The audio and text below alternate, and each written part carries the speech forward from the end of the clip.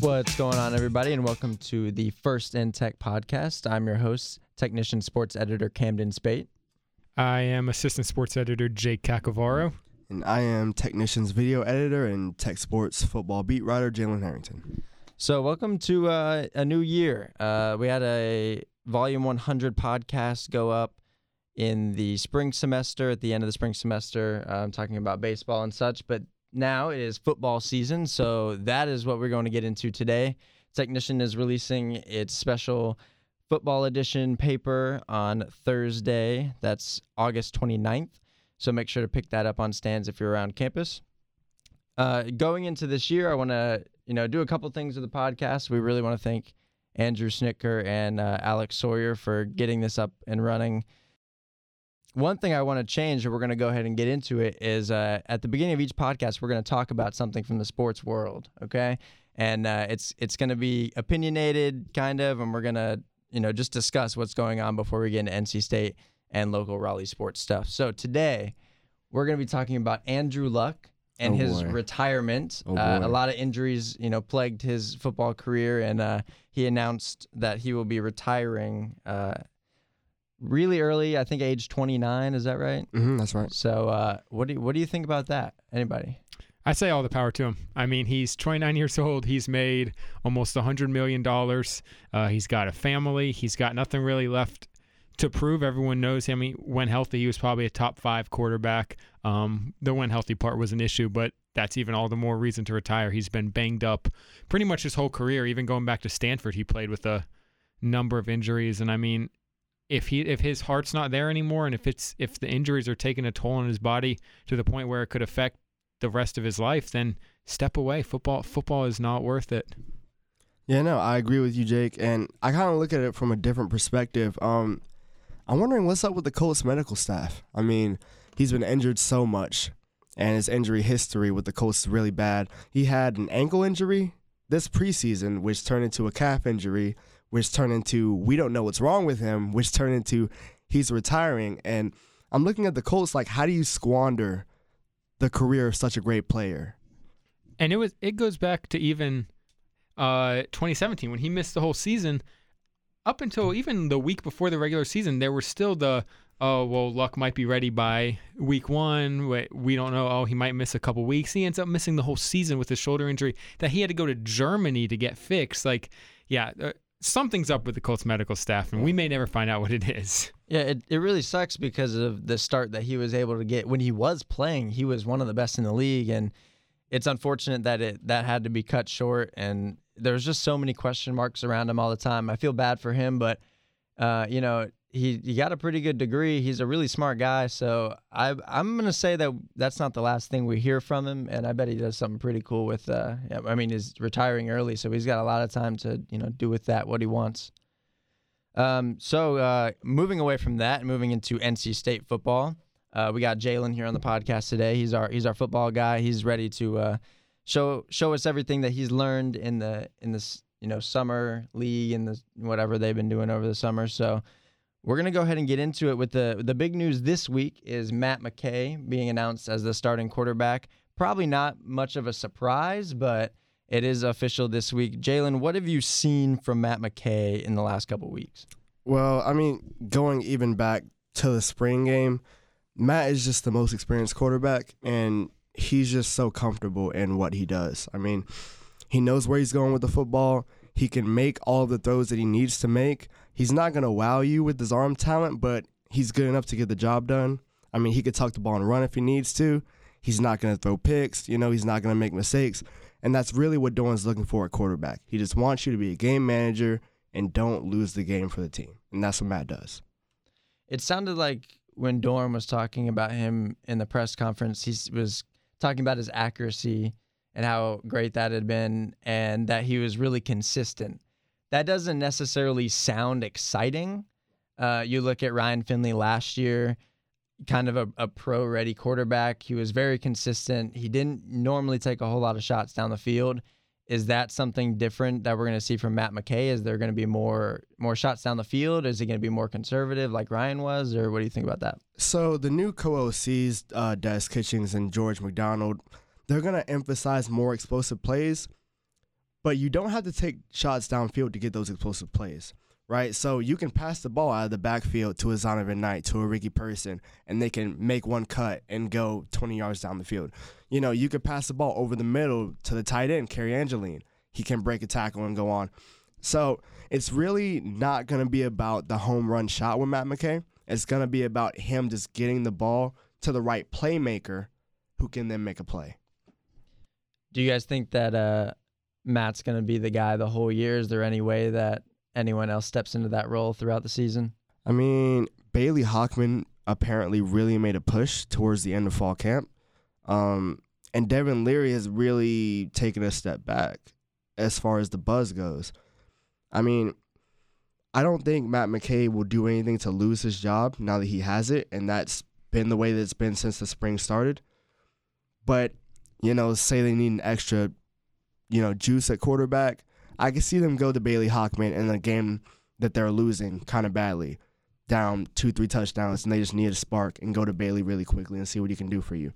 Yeah, I personally think McKay's going to be the guy. I mean, just Doran's history as the head coach, he doesn't switch that up. I mean, Ryan Finley had his struggles from time to time, and Doran never wavered on him, and it paid off.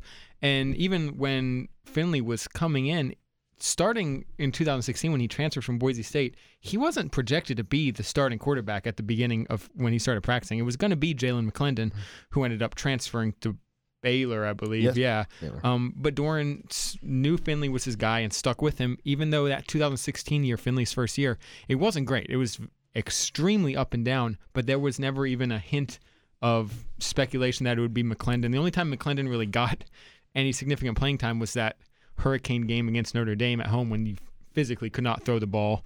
But I think McKay's gonna be the guy, and I think McKay's gonna be good enough in general to not warrant Hockman having to come in, or even Leary. Like I think Matt McKay's good. I think Bailey Hockman's also okay, but I think McKay can do stuff with his legs that Hockman and Leary can't do at all. And I think it's going to give them a more dynamic offense that they had back when they had Jacoby Brissett. And McKay's even faster than Brissett, or even back when they had Russell Wilson who could run. And Doran did mention this in his presser after he named McKay the quarterback. He said point blank, you know, he's not going to have a quick hook. He's going to let McKay get in there, take his lumps, and kind of learn and grow as a starting quarterback. It's not going to be, oh, you threw a pick, all right, Bailey, you're in there. You know, he's going to allow McKay to learn as a quarterback, and he's going to make mistakes early on, but he's going to catch a stride as well. And you look at the weapons that McKay is going to have. Looking at last year, obviously Kelvin Harmon and Jacoby Myers, like they were the guys. They both had over 1,000 yards receiving. Myers now with Jake's Patriots and doing pretty well in the preseason. But you're looking at the receiving core. You got C.J. Riley, Amizi, and Thayer Thomas. So, like, who do you think's going to step up? Who's the guy? And do you think all three of them are going to contribute the whole season? I don't know that there's going to be a guy the same way that Kelvin Harmon was the guy last year. But all of them are going to step up in their different ways. You know, Emeka Emezi, he's very, very consistent. You know what you're going to get from him. You know what he's capable of. He's not, you know, a world beater athletically, but he gets open, he catches the ball. You know, C.J. Riley, you've got a really tall receiver, really fast receiver. When he catches the ball, I mean, y'all saw the catch he made in the Gator Bowl for that touchdown. He's a really dangerous player. Thayer Thomas is very shifty. You know, every single time he went up in one-on-ones in practice, every single time he won one-on-ones. That he cannot be covered, very simply. So, you know, they've got a really dangerous wide receiver core, and all of them are going to play a part. Here's my thing with that group is they're not going to come close to emulating the production that Harmon, Jacoby, and even Steph Lewis gave. But at the same time, the three of them are very similar to the three of Harmon, Myers, and Steph Lewis. I mean, when you look at it, you've got Emezi, who will probably be the number one guy. He'll probably take on the Kelvin Harmon role of the go-to receiver.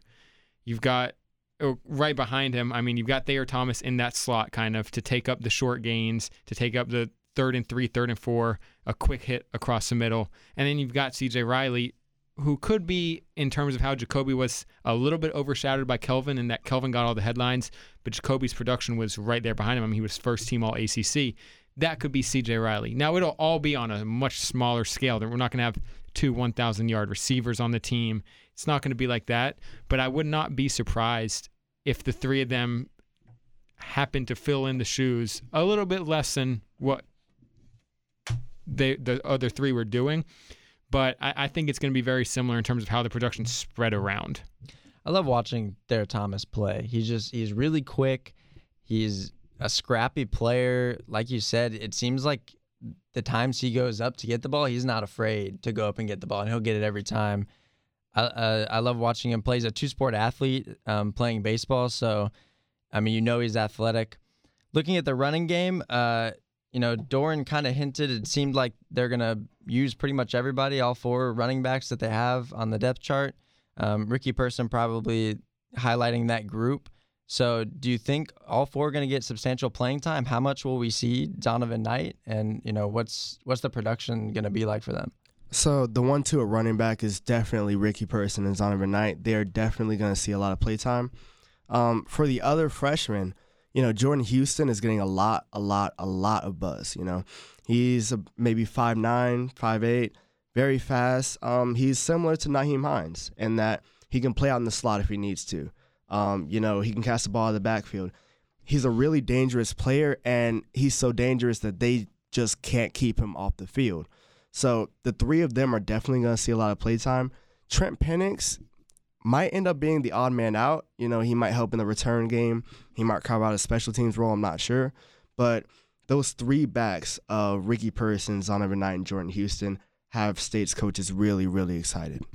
Yeah, I agree with what Jalen said. I think Ricky's going to be the go-to guy on first and second downs or on short yardage situation, goal line situations. But I think Zonovan Knight's going to absolutely be the third down back. And he's big enough, too. I think he's 6 foot, just about 200 pounds. He can run between the tackles, too, if he has to. When Ricky Person's on the field, the defense is going to know it's most likely going to be a running play. But when Knight's on there, it could be anything. It could be a stretch run. It could be a run between the tackles. It could be a passing play. I think it'll be interesting to see how he holds up in pass blocking because I think the third down back role is going to be his. But if he can't hold his own in the pass blocking, because obviously this will be his first test against college defenders, but if he can hold up right there, I wouldn't be surprised if halfway through the season we start seeing Zonovan Knight get more snaps. Maybe not as many carries or as many touches, but more snaps than Ricky Person. And a lot of this is going to depend on the offensive line. Zonovan's so dangerous that I feel like he's that back where if he breaks the line of scrimmage, the defense has a problem on their hands because he's so fast. I mean, he's a home run hitter. We saw in the spring game, he breaks through the line of scrimmage and the linebackers cannot catch him. So if the O-line can, get their stuff together with a new offensive coach, the running game will be very dangerous. One thing we're not really going to talk about today is the kicker. And I know a lot of NC State fans are thankful for that with all the woes that the Pack have had there. But Chris Dunn obviously going to do a great job there. He only missed 3 last season, perfect on extra points. So, for Wolfpack fans, thank goodness for Chris Dunn. Moving to the defense, it seems like the secondary has really been the Achilles heel of this team in the last, couple of years, or really as long as I've been here, as long as, a lot of NC State students and fans have been following. So is it better this year, or what have you been seeing from the secondary? Okay, so I'll preface this with this is, I believe, the 3rd straight year I've come into a season with NC State saying the secondary has to get better this year, right? But this year, I feel like it might be true. Finally, the boy who cried wolf. This. The boy who cried wolf. Yeah. And I'll tell you why. So, we've got players from last year, young players like Tashawn Smith, who had to see a lot of time, and that's going to give him a lot of experience going into this year. Tashawn Smith got through out there because of injuries. He got torn up, the first couple games. As the season went along, he came along and he started playing better and better. And he's going to take that experience with him going forward. They've also got players like Tyon Palmer, who is a 4-star blue chip recruit. He had an injury, was out all last year. He can play this year. A big thing is that the secondary is much more healthy this year than it was last year. And really, it does not have to be great. It has to be good enough to let the front seven do damage. Yeah, I agree. And I think, honestly, with the secondary as constructed right now, I think the secondary will go as Nick McCloud and Jarius Moorhead go. I mean, if they're performing well, if Nick McCloud can consistently not shut down, but at least slow down other teams' top receivers, and Jarius Moorhead can be in the backfield on safety blitzes, or can stay back and cover a tight end, can cover a big receiver, I think they'll be okay. But if those two are struggling, then it puts so much pressure on a very inexperienced rest of the secondary that I don't know how that's going to work out. I think the secondary will go as McCloud and Moorhead go, and I think it's impossible to say right now exactly how they'll go. Yeah, you bring up a good point. And McCloud, the biggest thing that you do as a defense in football is you don't want to stop every single thing an offense has. You just want to make them play left-handed. So take away the top receiver. If you can do that, you feel fine about letting Chris Ingram do his thing with the number 2. But you need Nick McCloud as the top corner to be healthy all year. He was hurt last year, and he was playing hurt for a good part of the year. So you need him to stay healthy and be able to take away the number 1 receiver on the other side. So speaking of the front seven, you're replacing Jermaine Pratt this season, and the defensive line turnover has been pretty high the last couple of years with guys going to the NFL. So who's stepping up in those roles, and is anyone going to be able to replace the production that Pratt had being the leading tackler? So no one man is going to replace Pratt's production. Lou, I'm sorry, did you say that's he does like to go by Lou. He likes Lou, okay. Louis Seuss is taking Pratt's position in the linebacking core. He's going to start alongside Isaiah Moore. And the two of them, I think Wolfpack fans should be very confident in. They're going to be able to get the job done. And on defensive line, you lose Darren Roseborough, you lose Andreas Bryant, but you also return Larrell Murchison and James Smith-Williams.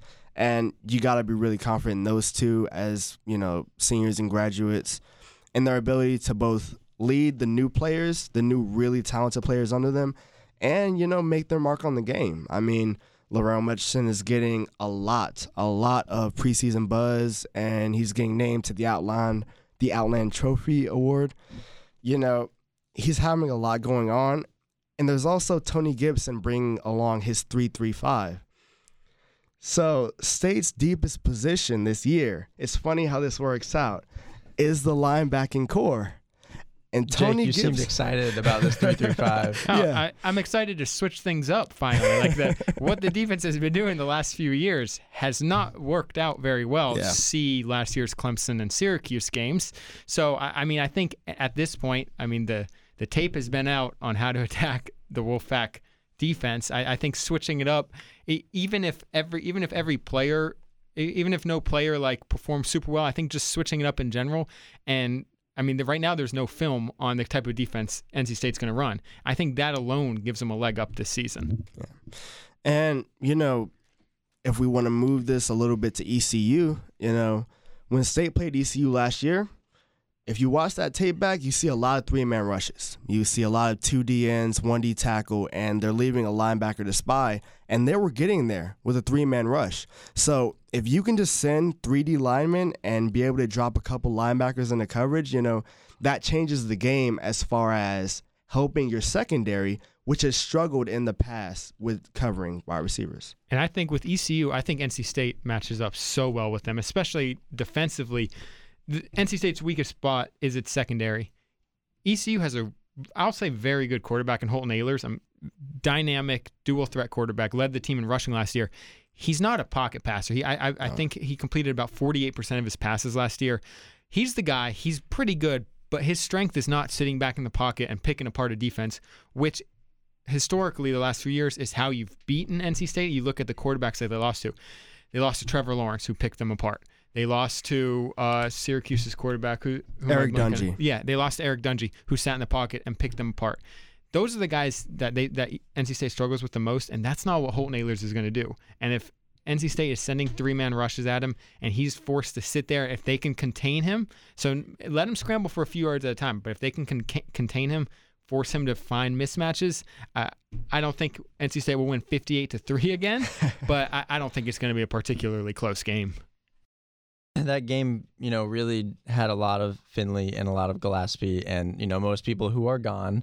But Matt McKay did complete one pass for 12 yards. Of course, so my quarterback. I feel like that's really, a good sign for this ECU game. I'm expecting this game not really to be close. I don't think ECU really has a whole lot of production that's going to be able to match up against NC State. Emezi, Riley, and Thomas all played in that game. A couple receptions each, anywhere between 30 and 50 yards. But is there anything that ECU might have a leg up on, or is there, anything NC State should really keep an eye out for? The only thing I think, is just if ECU is going to keep it close, it's going to be because the defensive line can't contain Ehlers. That's pretty much it. He went to one of my high schools, rival high schools, so my whole high school career watched him. If you're not containing him, if the defensive line and the linebackers don't know where he is at all times, he'll eat you alive on the ground. But if they just spy, if they just keep one linebacker spying and just tell the defensive ends just to hold the edge, I don't see what he's going to do to put up many points. And like you said earlier, Jake, ECU is just a great matchup for the Wolfpack. It's like the Virginia game from last year, where the whole thing was, we'll let Bryce Perkins pass. We'll let him pass. He's not going to run. Yep. They stopped the run first, and I don't think Ehlers can get his passes off the way that he does because they start with the run. And if they can't get the run started, then what are they going to do? Mike Houston, who's the new coach at ECU, who came from James Madison, who NC State also beat last year, he talked a little bit about how it's going to be a much tougher game and fans should take ECU to cover 17 points. Not so sure about that. I will say, though, with the James Madison game, NC State struggled in that game against Mike Houston. They didn't cover the spread. So I'm not saying Mike Houston has NC State number or anything, but I think he's a pretty darn good coach. Oh, you're right. So we're going to move on to predictions right now. We're at, a little over 20 minutes, so we're going to do this a little more quickly than we would have done it normally. First is going to be with record. And we have a predictions piece coming out in the paper on Thursday and on our website, technicianonline.com, also on Thursday. I'm going to go, a lot of people going 8-4 here, so I went ahead and changed it up. I went 7-5. A really young team. The schedule isn't that intimidating. I don't think it's a very difficult schedule, but there's a couple tough road games in there. Traveling to Florida State, Boston College, and obviously we lose to Wake Forest a lot, so that's in there. And then adding that to Clemson and Syracuse at home. Syracuse is a Thursday night game, so the atmosphere at Carter Finley is probably gonna at least keep the Pack in it, if not have them win that game. But I don't think that they're going to be able to put together 8-9 win season with the team that they have. And so I'm going to go 7-5. I'm going to be a little more optimistic. I'll go 8-4. Just because I think the defense will really carry this team. And, a good defense can win you championships. 8-4 for me. I'm not going to be too optimistic. I think 8-4, but I think in general, whatever their record is, I think they're a little bit worse than their record shows. I think they may play a little bit over their heads, but I don't think this is a very good NC State team. This reminds me of the one from a few years ago that went 7-5 and made a bowl game. So moving on to offensive MVP, I'm going to Emezi. He finished third in receptions and yards last year, had 5 touchdowns.